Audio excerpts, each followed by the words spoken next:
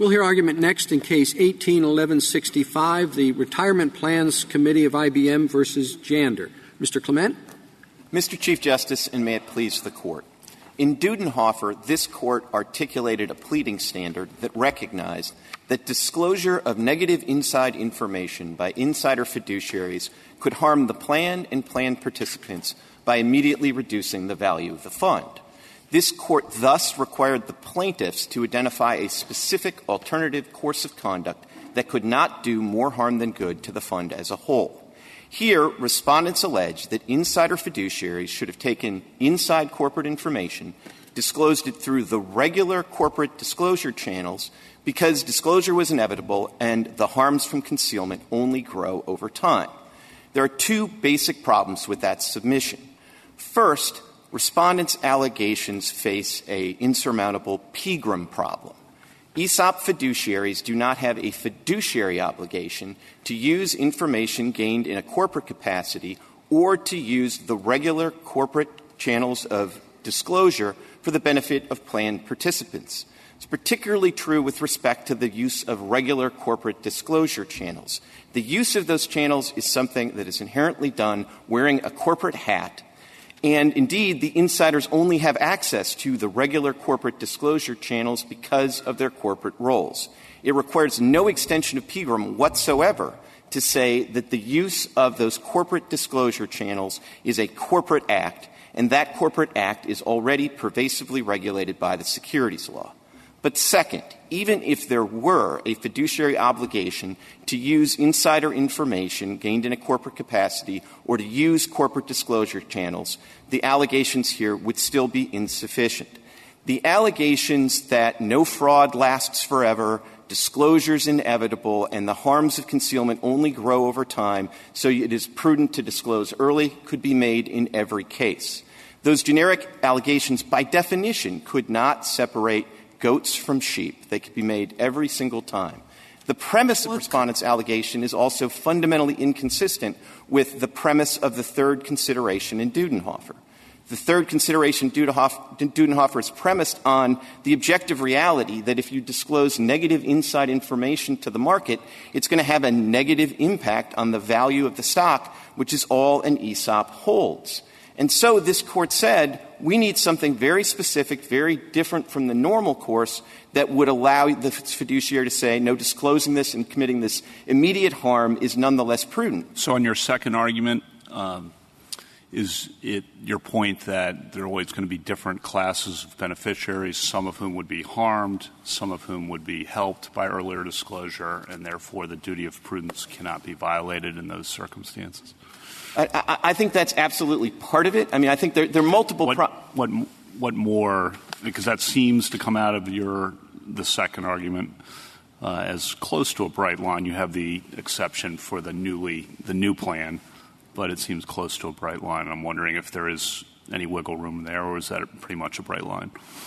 I think it ends up being pretty close to a bright line, which is, I mean, the reason you can have an exception for the situation where it's a newly created ESOP is because in that situation you don't have to trade off the interests of net buyers and net sellers, short-term holders, long-term holders. Can you imagine a circumstance where you have different classes of beneficiaries where there would still be a claim that could be made that earlier disclosure should have been made in a stock price drop case?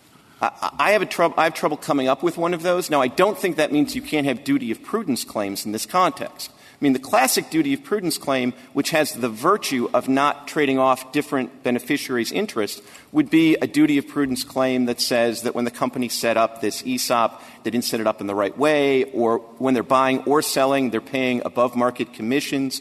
Those kind of duty of prudence claims could be, pled, and they don't create this kind of trade-off of the interests of one group versus another.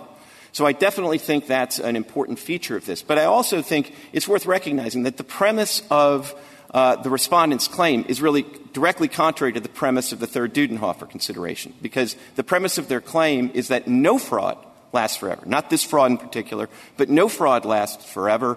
The costs of concealment always increase over time. They cite a 1990 law review and a 2008 financial journal in their Second Amendment complaint to buttress that claim. And so early disclosure is always going to be the prudent course. Not necessarily. there's time for investigation, proper investigation.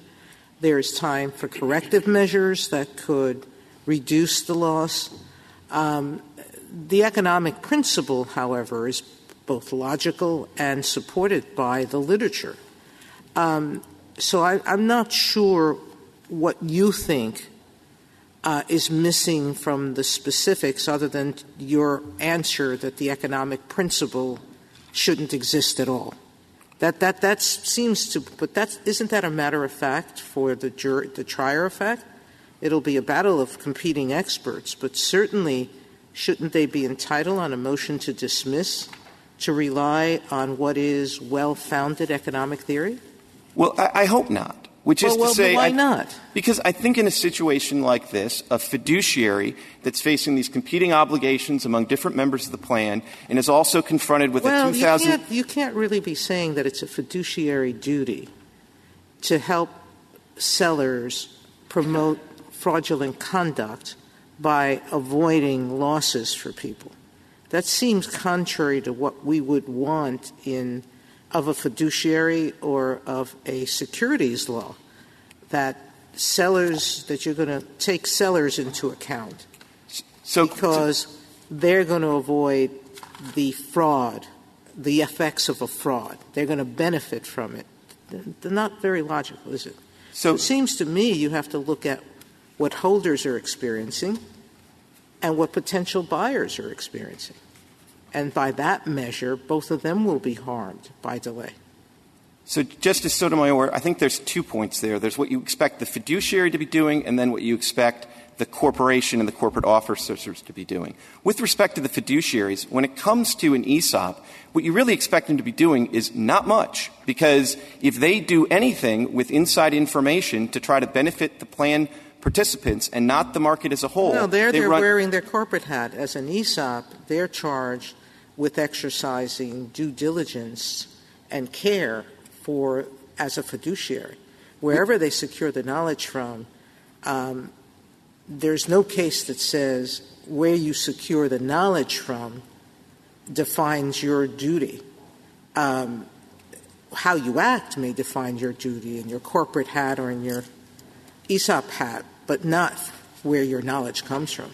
Well, Justice Sotomayor, it would require an extension of PGRM to say that there's no obligation to use the inside information gained in a corporate capacity in a fiduciary capacity.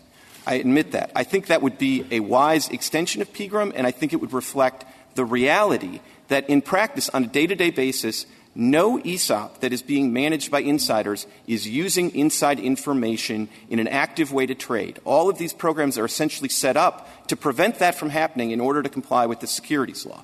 But it doesn't. But that's different from disclosure. You're right. And it's much different from what you're obligated to do. The securities laws are not the self-definite, contrary to the government's position. The securities laws don't purport to govern your fiduciary duties.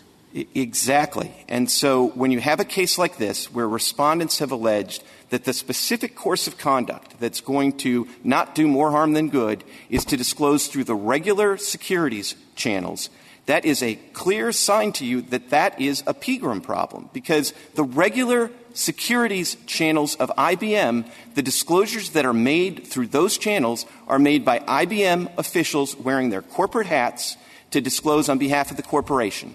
And if you look at the complaint here, there's nothing about this complaint that's specific to these fiduciaries did something as a fiduciary that you expect a fiduciary normally to do that was wrong. This is a securities law complaint.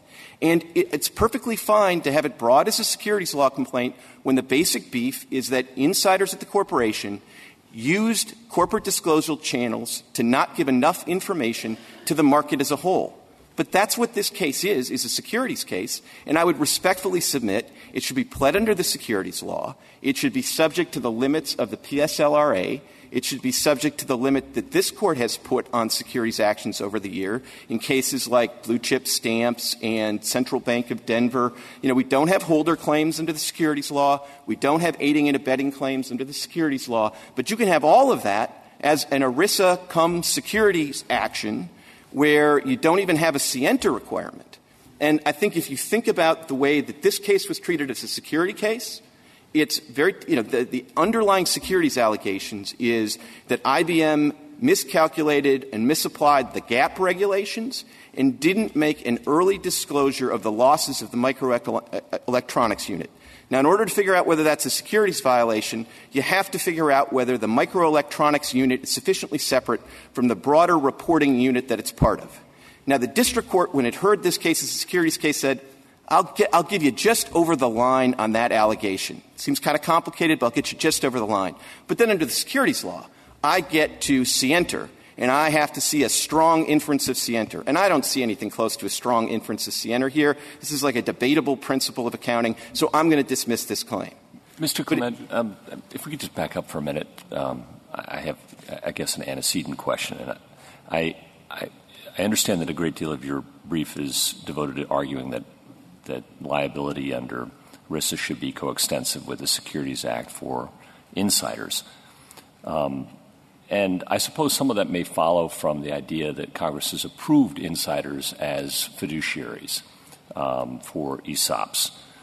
But I guess I'm less clear why this Court should be in the business of accommodating that decision. It's a choice. It's not an inevitability that insiders would serve as trustees. And I guess I'm not clear exactly what employees gain from having insiders as trustees if, at the end of the day, they wind up being know-nothings because they can't do anything. As you've kind of indicated, they just can't do anything. An outsider might, in these circumstances, be able to make a reasoned judgment of some kind about whether to sell or buy or act differently in a way that an insider is, as you point out, disabled from doing. So can you help me with that? I'll try to, Justice Gorsuch. So first, I don't think it's right to say that the outsider is going to be in a better position to do something with this information, because the outsider, by definition, isn't going to get the inside information that you're only getting because you're a corporate insider. These things leak. It's possible. Maybe not. But at least there's a metaphysical possibility they can do something other than be a know-nothing. And so, again, can you help me understand why we would want to encourage insider trustees and provide special rules for them? What's gained by employees? I didn't see any real account in the briefs, I'll be honest, as to what Congress was getting at here, why it's a good idea, why we should underwrite it. So, right, I don't want to quibble too much on the premise. I mean, if it leaks, it's public information, so you're in a different box. But I want to be responsive. And here's what I would say. What employees gain is two things. One is they do gain some cost savings because it costs less. Okay, you're shaking your head. So let me go I'm not shaking my head. I'm just well, maybe. Okay, but the cost savings do directly benefit the plan participants. Yeah. The cost of running if you go out and get Vanguard, the company is not going to pay for that. The plan participants are. But here's the real thing you gain, which is you incentivize companies to have the pension plans in the first place, and you incentivize them to have pension plans. You got to take a step back, and this is what the Court did in Pegram, and which is, this is an unusual regime, right? Because there's a lot of responsibilities that come with having an ERISA plan, and no company is forced to have an ERISA plan.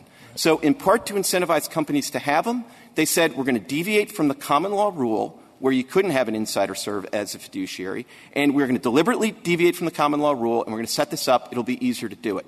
Now, what companies like IBM have done, and I think it's important to understand this, is they have not said, oh, well, for everything else, we offer 201 funds in our plan, and for everything else, we're going to use Vanguard, but for this ESOP, we're going to use just our inside guys. Right. That's not how they do it. They set up all 200 plans. They have very senior corporate officials run that.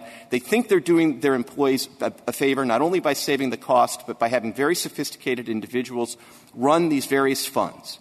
Now, if you tell them that they are going to uniquely face these kind of securities actions without the protections of the PLSRA, if they have the fiduciaries, the insiders, run the ESOP, because the real risk here is with the ESOP. Right. The easiest thing for IBM to do is to say, let's get rid of the ESOP. We're not, and that's clearly contrary to Congress's intent, but they're not going to change the way they run 200 funds in order to accommodate the ESOP. They'll just get rid of the ESOP. So that I have the roadmap clear, if we were to agree with you on your second argument, which the one we discussed earlier, we don't get into the Pegram issue.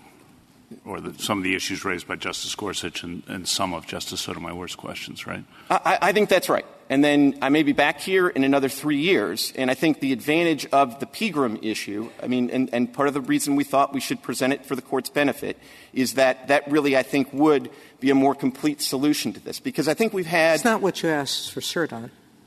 You have I read the question, whether the more harm than good pleading consideration from Fifth Third Bancroft can be satisfied by generalized allegations that the harm of an inevitable discovery of an alleged fraud generally increases over time. Now, what do you imagine, or do you imagine, that there's any particular disclosure that could meet that standard? Later, what's missing from what they say? What's missing is any kind of detail about the nature of this plan, the precise circumstances. They either just set up the plan or it was a new growth company, so they would have known that 98% of the people were net buyers. I mean, maybe you could imagine that, but honestly, this is where I was getting with this. Is I think the courts have had 5 years of experience or whatever it is with the Dudenhofer considerations, and I think as the cases have matured, what you've seen is that the claims of the prudent alternative course have migrated. They started with things that actually were fiduciary actions. They were actions like, let's just stop trading. I mean, that would be a fiduciary action. Or let's make an extraordinary disclosure, not within the normal security channels, we'll make an extraordinary disclosure. But when courts were confronted with those courses, what they concluded is, prudent fiduciary could say that's crazy. And so those claims didn't get off the ground. So as these claims have matured, the plaintiffs have said, we know this, the right way to do this is a very subtle disclosure through the regular corporate channels, and that'll solve the problem because it won't spook the market. But the problem is really twofold. Once you do that, first of all, you've said that they really have to put on their corporate hat, and they have to make the disclosure through the regular corporate channels. And part of the reason it's less spooky for the market is because we're used to corporate officials making disclosures through regular corporate channels. We're not used to fiduciaries coming in and blowing the top off of the whole thing in some extraordinary way. And so they really do plead themselves into a Pegram problem. But the second thing, and I think this is very important, is as the cases mature, my friend on the other side points out quite correctly that you can't make any disclosure just to the plan participants. So you have these special responsibilities as a fiduciary to the plan participants, but you can't make a special disclosure to them. You have to disclose to the entire market. But once these cases have matured to the point where even the plaintiffs are saying what you need to do is you need to make a disclosure to the entire market, and you need to do it through the regular corporate disclosure channels, boy, we have a body of law that is precisely attuned to regulating the adequacy of disclosures by corporate officials through corporate channels to the market as a whole. Your argument now and the government and most of the briefs here seem, as Justice Sotomayor pointed out, to be addressing a different issue than what we granted cert on. And they seem to be dealing with what I call the second part of the three considerations, and that is how the relation between securities laws and ERISA law ought to be. When at the last sentence there was absolutely deliberate, namely, we didn't have the views of the government. All right, so now we have the views of the government on that question. But in reading them, I realize, one, I don't know what the lower courts think about those views. I don't know what the securities community and all the others think about those views.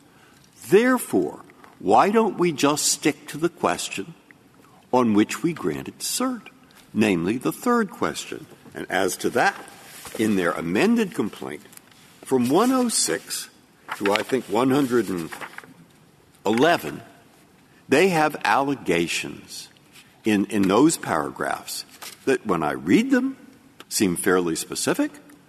Rather, well, we know what they are, and you know what they are. So, one, why don't we simply address that, leaving the other questions you raised to be developed in lower courts, and then, having addressed that, we look at what they say here in the complaint, and at the moment I'm thinking it seems adequate.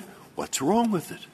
So, Justice Breyer, I think that it is – we're happy to win this case under the third factor or the second factor. Obviously, if you tell me you're going to vote against us on the third factor, I'd really like you to look at the second factor. But in all events, I don't think we should lose under the third factor, because if you look at the allegations here, most of them could be made in every single one of these cases. Not this one. During the class period, the plan was a net buyer of stock. They've walked away from that because it turns out, although they alleged it, it was wrong.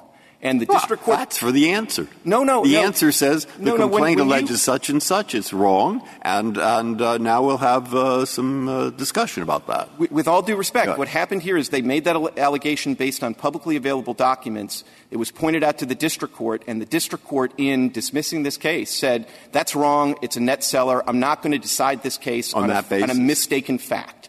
And so he said, it's publicly available to me. I'm going to take judicial notice of it. They were a net seller by $200 million, which, of course, is exactly what you'd expect with a mature plan from somebody like IBM, as opposed to a new startup where you might think they'd be a net buyer if you think about it long enough. If they'd alleged that the trustee didn't know that they would be a net seller, would that then be sufficient? I don't think so, because I think particularly the fiduciary of a long-established plan could say, I don't know it for a fact, but I think we're very likely to be a net seller. If I could avert you to another one of their specific allegations. Do you want to just give a reference? Yeah, it's on page 29. This is their so-called inevitability allegations, which are case-specific, but of course they say that the sale is more likely than not, and that if there were a sale, it would be likely that the results would be disclosed. So more likely than not and likely does not equal inevitability. So if you want to look at the very specific allegations here, I don't think it gets it done. Thank you, Your Honor. Thank you, counsel.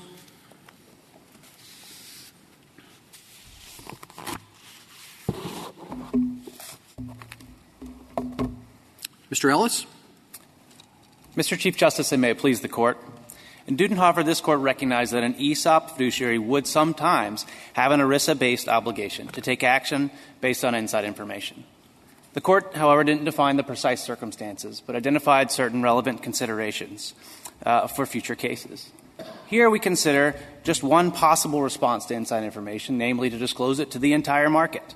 But there's a well-developed body of federal law about when such disclosures are necessary and appropriate for the protection of investors. In the views of the SEC and the Department of Labor, while a prudent fiduciary may be required to take a number of actions based on inside information, ERISA should rarely, if ever, require a fiduciary to effect an unplanned market-wide disclosure that the federal security laws do not require. Why? Of that fiduciary. I think for two reasons, Your Honor. It's okay. That's leads quite next to what I was going to say. We think it would undermine the objectives of the securities laws to impose an additional disclosure regime based on the ad hoc balancing of a single ERISA fiduciary. And, importantly, to your point, Justice Breyer, we think that a prudent fiduciary could conclude that making such an unnecessary disclosure would do more harm than good to the ESOP participants.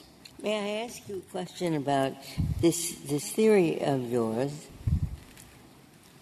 I saw it nowhere aired below. And then you come in with a brief, and you seem not to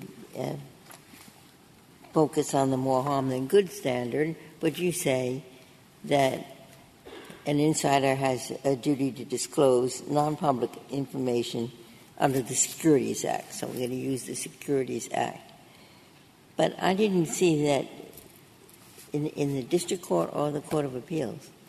So when the court came, or the case came to our office, we looked at this case afresh and we decided what can we add, how can we be useful to the court. We think we can be useful to the court by discussing the objectives of the securities laws. But importantly, as I just noted, I think all of our analysis is just as relevant to the third prong, to the more harm, the good standard as well, because I think a prudent fiduciary in this position that faces the confines of the securities laws, where they can't do what it is that everybody would agree is the best thing for the participants, right? They should trade on the inside information, or they should disclose it selectively to those participants. They can't do that. The securities laws make that illegal. And so the question is, should I make a public disclosure? And when you're talking about doing that, I think it's prudent, and I think at least a reasonable fiduciary could conclude it's prudent to to look to the balance that Congress has struck and that the Commission has struck into deciding when such disclosures are necessary and appropriate for the protection of all investors, including the very investors that are participating in this ESOP. As I've always understood the securities law, It only controls disclosure to the extent that something you say is misleading, is fraudulent. You have to have a statement that is misleading or fraudulent. Let's assume it's a new company, and you don't have to make a statement, but you know, as is alleged here, that a fraud is going on, that it's going to be inevitably caught, and it's going to be caught before you can have to make a disclosure. You're suggesting that in that situation, there is no duty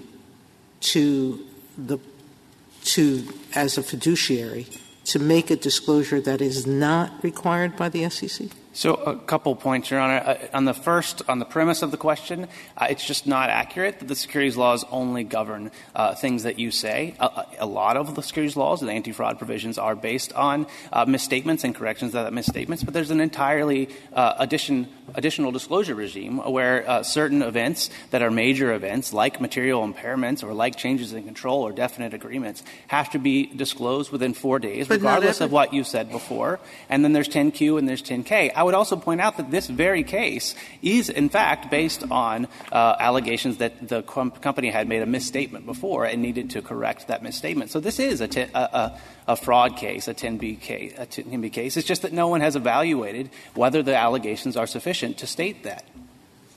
Do you think that it is workable, practical to require an insider fiduciary to determine whether the disclosure of inside information to the public at a particular point in time will do more harm than good? Is that inherently a workable standard, or is it your argument that it is not, and that's why you reach the position that you reach? It seems to me in that situation the fiduciary has to make a very complicated calculation.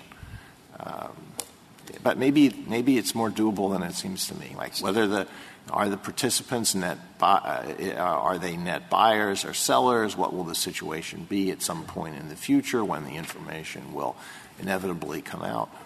So I think it is workable in the sense that if a prudent fiduciary in that position would not be ignorant, would not close its eyes to the entire body of law that's intended to balance those interests. I agree that it's not a workable solution to have an ad hoc balancing, and I don't think it would be, as I said, I think it would be inconsistent with the securities laws to impose this sort of ad hoc disclosure regime on every company, public company that's got an ESOP with insider fiduciaries, but not on the rest of the market. But I think what a prudent fiduciary would do, it's our position, is that they would look to that body of law and they would reasonably conclude, or at least they could reasonably conclude, which I take to be everyone agrees is the standard here, that making a disclosure that the company has decided is not in the best interest of the shareholders, and the federal securities laws, the expert and the expert commission has decided is not necessary and appropriate for them. That does sound.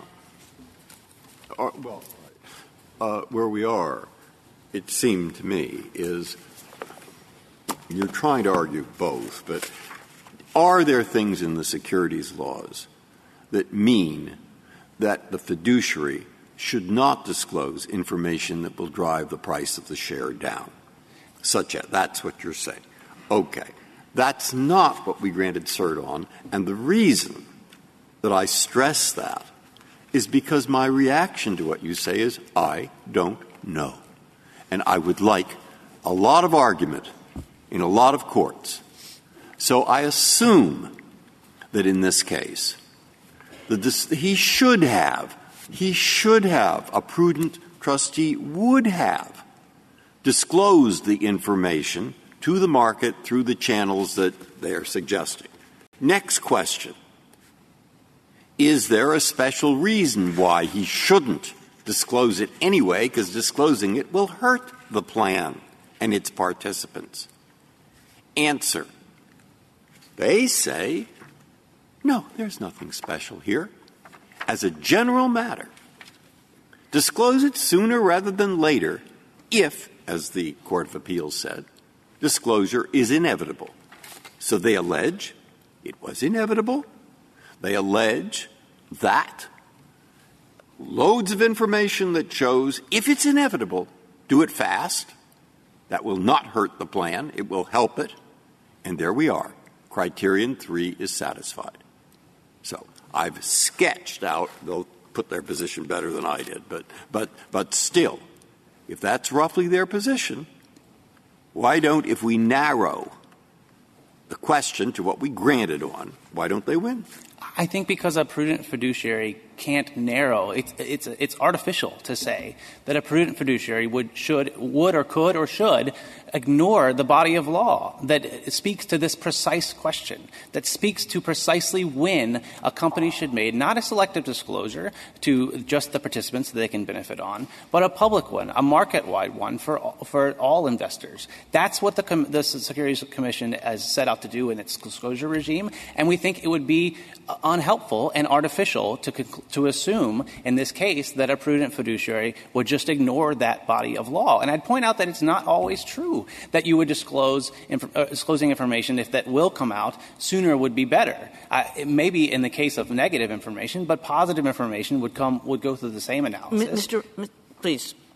I mean, it does sound like you want us to scrap Dudenhofer and start all over again. So I don't think that's right. I think our position is fully consistent with Dudenhofer, and all three factors are still relevant. It's just that in this precise circumstance, the first two factors do a lot of the work. So take, for example, a case where the complaint was the alternative action you should take was to trade on this information or was to selectively disclose it to the participants. I think we'd say, no. Indeed, Dudenhofer says no, because that's illegal, and prudent fiduciaries don't take illegal acts.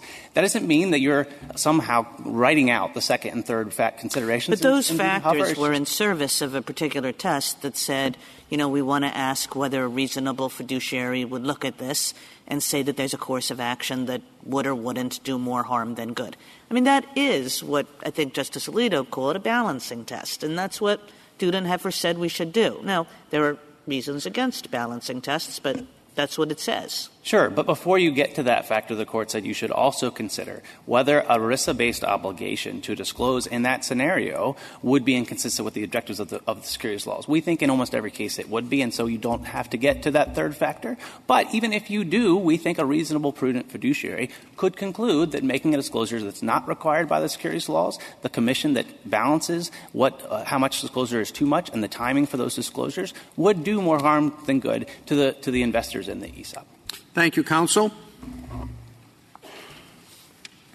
Mr. Bondroff. Mr. Chief Justice, and may it please the Court, Dudenhofer said that ESOP fiduciaries owe the same duty of prudence as every other ERISA fiduciary, except they don't need to diversify the fund's assets. And this is meaningful as a pleading matter and also as a substantive matter. We forget sometimes Dudenhofer was about a circuit split where a presumption of prudence in favor of ESOP fiduciaries was either to be applied at the pleading stage or at the evidentiary stage. And this Court found that notwithstanding all the policy concerns about the need to encourage ESOPs and all the difficulties caused by the intersection of the ERISA and the securities laws, it was still not appropriate to have that presumption in place. It's not in the statute. The statute says the duty of prudence here is basically the same as would apply to a non-ERISA investment. And in fact, a lot of the issues we're discussing today about administrability and how difficult it might be to apply this test come up in the non-ESOP context all the time. When you have an investment that is alleged to be imprudent, a mutual fund that's alleged to be imprudent, you will have people in the plan who are different stakeholders, differently situated. Some of them are long-term investors. Some of them are short-term investors. And whether the plan in that case isn't deciding not whether or not to disclose, but they're deciding whether or not to sell the investment or take it off the menu, they have to balance those interests of those different shareholders all the time. And they have to make a lot of very difficult decisions. And they do, in fact, if they're doing their job right, a lot of very difficult analysis in monitoring those investments. And the way courts have been dealing with those kinds of cases for decades is on a case-by-case, context-specific basis, essentially asking the same kind of question that the Court asked here in Dudenhofer. Is the decision that you're examining, would it have done more harm than good to the people whose interests you're supposed to be protecting? On that particular point, if if you take paragraph 106 out of your amended complaint, then it seems to me what they're saying is all you've left is you just have an allegation that, well, it always causes more harm. It never causes more harm than good to sell, to reveal quickly. And they say that couldn't be enough. All you did was take the sentence from Dudenhofer and just write it in slightly different words. And they're saying that wasn't good enough to satisfy it. You should have been more specific. You should have listed a few of those shareholder interests. You should have, which you tried to do in 106, but they said that was wrong. Okay, so what about that? Well, actually, 106 is not the only place where we talk about those interests. This case here is actually does not turn on that general allegation, that economic principle about disclose sooner rather than later, because it is not always going to be the case. If you are looking at it from the perspective of an ERISA fiduciary, better to disclose sooner than later. But here it was, because here you have a year of trying to sell the company and hiring Goldman Sachs to do it, a year of that before we even say the class period begins. We didn't say they should be sued as of 2013 when they start looking. We say a year later, when they've been trying to do this for the year, when they've invested considerable resources in it, it's more likely than not inevitably going to be disclosed. But isn't the problem, as the Fifth and Sixth Circuits said in similar circumstances, that you have different classes of beneficiaries, some of whom would be harmed, some of whom would be benefited? And when that's the circumstance, it's a little hard to hold the fiduciary liable for violating the duty of prudence given the different interests of the different classes of beneficiaries. What's wrong with that conclusion? There are a couple of things that I would take issue with. I'm not necessarily with the Fifth and Sixth Circuit's rulings, but they came to those conclusions based on different underlying facts. You can't know in real time if you're going to have more buyers than sellers. You can't know this kind of information until after the fact, and ERISA has always looked at, even going back to before ERISA, we've always looked at what they knew at the time. But what you can know and what you can think about and put at the fore is the long-term interest of the investment. Because the long-term interest of the investment — Can I interrupt you there? I'm sorry. But how is it that a ERISA fiduciary wouldn't know at the time whether the fund is a net buyer or seller? I would have thought that information would have been available. You're positing that it's not available, and I guess I'm just a little confused. I'm sorry for interrupting, but that's just not obvious to me. Well, it depends on the way the plan is operated, and frankly, and I'm speaking from experience here, having litigated on both sides of many ERISA cases, you generally are not going to know that information about what the fiduciaries knew until you get to discovery. Oh, I understand that the plaintiff might not know at the time he's pleading his case. But the ERISA fiduciary would know, I would think, whether the fund is a net buyer or a net seller. Wouldn't the fiduciary know that? Perhaps. It depends on the plan. Some do, some don't. If the fiduciary does not know, doesn't that hurt your case? Not necessarily, because there's even more uncertainty about how the different classes of beneficiaries would be affected if you really don't know the precise circumstance. Am I missing something there? Well, even if you know that it's been a net buyer for the past year, you don't know, and I think even the Fifth Circuit pointed this out in Martone, where it was alleged to be a net buyer, you don't know that that's going to continue for the foreseeable future. And you're not required as a fiduciary to predict the future about that. But what do you think a reasonable fiduciary is supposed to do if the fiduciary doesn't know? Well, the one thing you do know for sure is that if you make a disclosure, the stock price will drop. We concede that. And that harm, both the drop and the timeline of the recovery, that's going to affect the holders. And for the vast majority of ERISA plans, including this one, most people are neither buyers nor sellers. Most people are holders. Most people, especially when it comes to their ESOP, don't buy and sell on a regular basis. They sit and they don't pay attention to it at all. And if you're going to have a harsher stock price correction and a slower stock price recovery, that will affect all the holders. That will affect the long-term stability of the investment. So is your view that in pretty much every case, maybe there are some exceptions, but that in pretty much every case, the role of the fiduciary is to operate consistently with the holders, neither the buyers nor the sellers, but just the holders? Well, when you're thinking about the long-term, what's best long-term for the investment, you're going to think about the holders more than the buyers and sellers. There could be specific factual circumstances where you have an unusual company in an unusual situation where, in fact, most of people are buyers or most of them are sellers. But in the vast majority of cases, yes, you should put the holders up front. You've said a number of times the long-term value of the investment. Why is that the thing that the fiduciary should look to? Well, for one thing, it's the thing you can actually make a reasonable assessment about in real time at the time based on what you as a fiduciary know. It doesn't require you to figure out whether you've been a buyer or seller over the past however many years or months and then try to make a prediction about whether you will continue to be a buyer or seller. It's something you can think about in a way very much the way you would think about other non-ESOP investments, because that same issue comes up with a non-ESOP investment all the time. Well, if that's the case and we're supposed to – the fiduciary is supposed to consider the long-term best interests of some abstract, non-identified person, why wouldn't the securities law be a really good place to start and maybe finish in assessing what those long-term overall health of the corporate interests might be?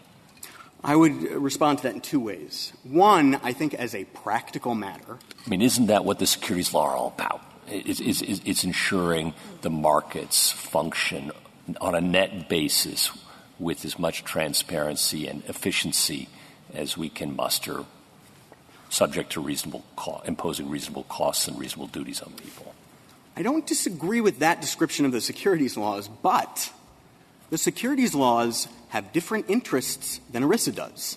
And that's going to create a problem when you're talking about both. Well, but I accept that if we're talking about some specified ESOP member. But you've told us to ignore that. You told us to ignore whether we're talking about a buyer or a seller, and just to abstract it to the general interests of the plan as a whole. And once we do that, I would have thought the securities law would have been a really good proxy for the duties we'd expect a fiduciary to abide. I think as a practical matter, much of the time it is, but not all of the time. And what we are here to discuss and what the question presented to this Court is about is what kind of a pleading standard should be adopted. Well, where did the two diverge?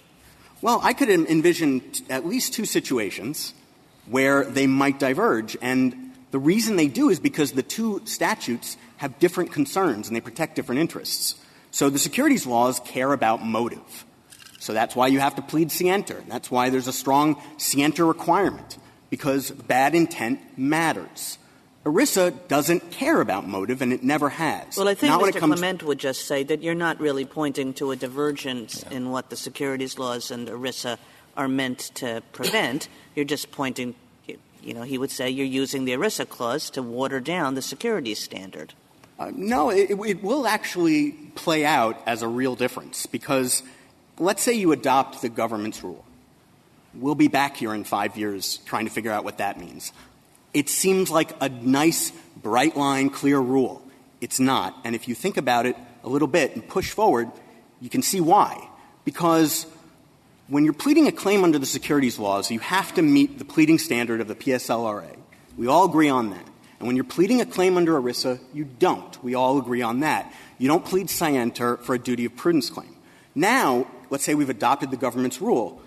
Now do I have to plead as an ERISA participant scienter under the PSLRA in order to plead more harm than good under ERISA? And if I don't, what do I have to plead? Because is there a securities law violation if there's not an actionable 10b-5 action underneath it?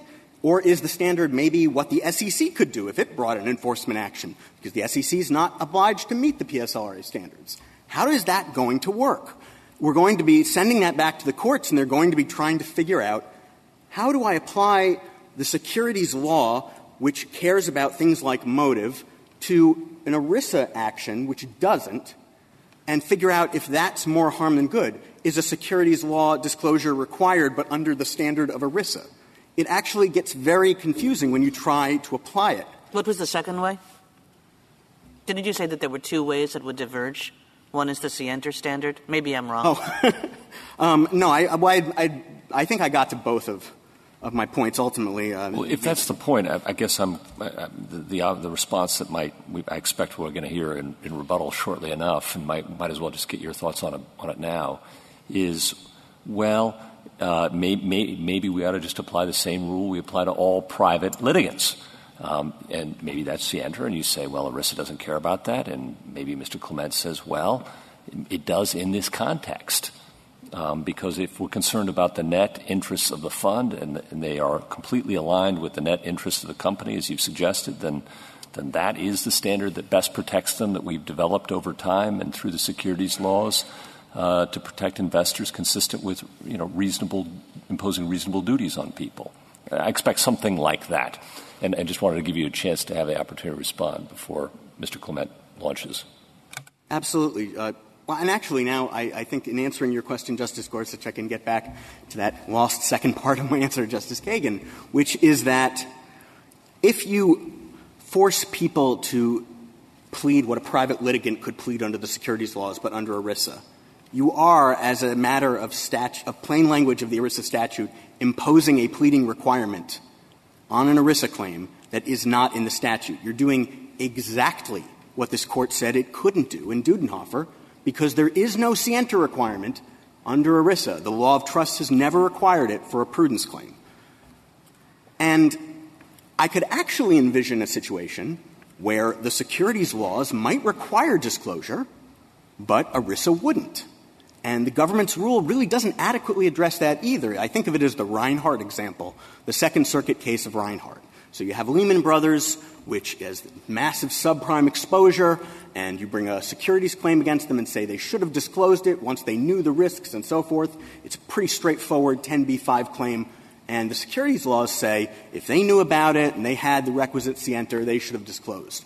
But if you're looking at it from the point of view of ERISA and what a prudent fiduciary would think would do more harm than good at the time, you could make an argument, a plausible argument, that a prudent fiduciary would say, well, it's a particularly fraught time in the market for companies like us. Bear Stearns has gone under. People are wondering if we're next. I actually think from an ERISA point of view, we ought to wait. And that's part of the reason we do a separate inquiry for an ERISA claim as opposed to a securities the fiduciary, the fiduciary who is simply managing a fund is not necessarily doing things on a very regular basis that affect the market price of stocks. But an insider fiduciary here would be, wouldn't it? And an insider fiduciary would receive daily or very regularly all sorts of information that has, that might, if disclosed, have an effect on the price of the stock. So is this going to result in the constant injection into the mix of information about stocks, all kinds of information that wouldn't otherwise come out? I don't think it will. It applies to positive as well as negative information, right? Doesn't it? I wouldn't think it would. I would say the Munch presumption first came out I promise getting to the question. The Munch presumption comes out in 1995. And then over the course of the next 19 years, it's adopted by various circuits, although not all of them. All that time, there are people bringing claims against insider fiduciaries for failing to make the kind of disclosures we're talking about. Yet, as far as I can see, there was no difference in the number of insiders who continued to be appointed as fiduciaries, and there was no diminution in the number of ESOPs that companies decided to have. In fact, if you take that rule that an insider fiduciary, the rule, the Pegram, although I think it's really a misreading of Pegram, but the Pegram rule that Mr. Clement is talking about, imagine a situation like the Enron case. The reason there was a viable prudence ERISA claim against the Enron fiduciaries is that they were also insiders who knew that the company was a house of cards, and so they should have acted on that information to protect plan participants. Under petitioner's rule, the Enron fiduciaries have no ERISA obligation to act on their information about a company like Enron. It doesn't make sense, and there's no basis for it. a question I think it was Justice Breyer raised earlier as to why it's useful to have insiders as fiduciaries. It's actually because they know the inside information and are therefore in a better position to act to protect plan participants. That makes them – that's an advantage. That's a feature and not a bug. The case where you have here, where you have – I sense that we all have a little bit of a concern about a situation where a securities case is dismissed for failing to plead scienter, as happened here, but the ERISA case is allowed to go forward. And it seems like, are we opening the door to repleading securities cases as ERISA cases? Is this going to happen all the time? It shouldn't. This should be the rare exception, that even the government in its brief talks about, extraordinary circumstances when you might need to make a disclosure even though the securities laws don't require it. I don't think they have this case in mind, but this is actually a rare case where you have a situation where you have fiduciaries who happen to be insiders who happen to be involved in the thing that is alleged to have inflated the stock price, who happen to have direct knowledge of that and who happen to have responsibility for the accounting of that, and therefore are in a position to know about it. There is a fourth member of the Retirement Plans Committee we didn't sue, the Senior Vice President of Human Resources. We didn't sue him because he wouldn't have any knowledge of microelectronics, the effort to sell it, or how to account for that. But we have the General Counsel, the Chief Accounting Officer, and the CFO. And they spend a year trying to sell this. It becomes more likely than not that it's going to be sold. And if it's sold, the disclosure is going to come out. And you're not in a situation where IBM is at a particularly sensitive juncture such that they can't make the disclosure without throwing things into disarray. I guess I'm not sure why it's so rare. I mean, the things you just identified. Fiduciary, who's an insider, that's what this is about, and then knows something, whether they're involved or not, as long as they know the duty's triggered. So that's something that's going to affect the stock price. That doesn't seem rare at all. That seems fairly commonplace. Am I wrong about that? I think so. I speak not just in theory, but from my own experience with these cases, both before and after Munch, and before and after Dudenhofer, I should say. These cases, even with the standard as applied by the Second Circuit here, are hard to plead and they're hard to win. They don't get through very often, less often than securities cases do. It's much more common for the securities case to get through than for the ERISA case to get through, and that's even before Dudenhofer that was the case. I don't want to sort of pour cold water on this issue, but it sounds to me, listening, as if it's exactly the kind of issue about the relationship between the securities laws objectives and the allegation that the ERISA trustee should or needn't disclose in a different, that's the issue. That's the second. So if I thought that that's the second question, the second part, not the third, and if I thought we just granted the third, what should I do in terms of the disposition of this case? In other words, I think the issue you both raise and discuss is very interesting and important. But I don't know that it's here. So if I think that, what's the right disposition? Disclosure here would not have been inconsistent with the securities laws. Just because it's not required by them, even the government concedes it's not well, that's your first by them. Position is it isn't. Okay. Suppose I'm uncertain and don't think the issue was presented sufficiently below or argued sufficiently here. What do I do? I'm asking you for your I'm not asking you it's not hostile or friendly. I just want to know what you think I should do. But it's a tricky proposition because you have to I think you would have to send it back to the Second Circuit, but you'll have to tell them what kind of pleading needs to be done to answer this question. What statute are we pleading under? What interests matter? Because if you are just analyzing this as an ERISA claim, but you're saying you can only make disclosures that are required by the securities laws, it becomes a very difficult question as to whether the disclosure here is required by them or not. On the one hand, there wasn't an actionable 10b-5 claim. On the question we granted cert on, which is the third Dudenhofer factor, there's a circuit split. And we granted cert to resolve that circuit split. And basically, is earlier disclosure required in a situation when there are different classes of beneficiaries, or is that a situation where a prudent fiduciary should not be held liable? Isn't that the question presented? Well, I think and it's a yes or no answer to that question presented. That is, yes. Right. And in that question presented, I think the Second Circuit did exactly what you would want courts to be doing in analyzing these issues. You know, just because you can plead that a fiduciary knows something that hasn't been disclosed, and you can try to say that it's inevitable, doesn't mean that all the facts around it are going to back that up. And it doesn't mean that a district court is going to look at that and be persuaded just because you said it's inevitable and earlier is better than later. You have to have the meat on the bones or it doesn't work. So wouldn't, looking at Mr. Clement and looking just at the third prong, you suggested that whether you're a buyer or seller can't be judged, that you really should be looking at the hold class, but none of that is pled. You pled you were a buyer, and the district court said that the period showed more buying than selling, and the district court said, no, it shows more selling than buying. So wouldn't a more particularized pleading basically put forth that theory, need to put forth that theory, and need to air it so that a district court judge could determine whether the pleadings are accurate?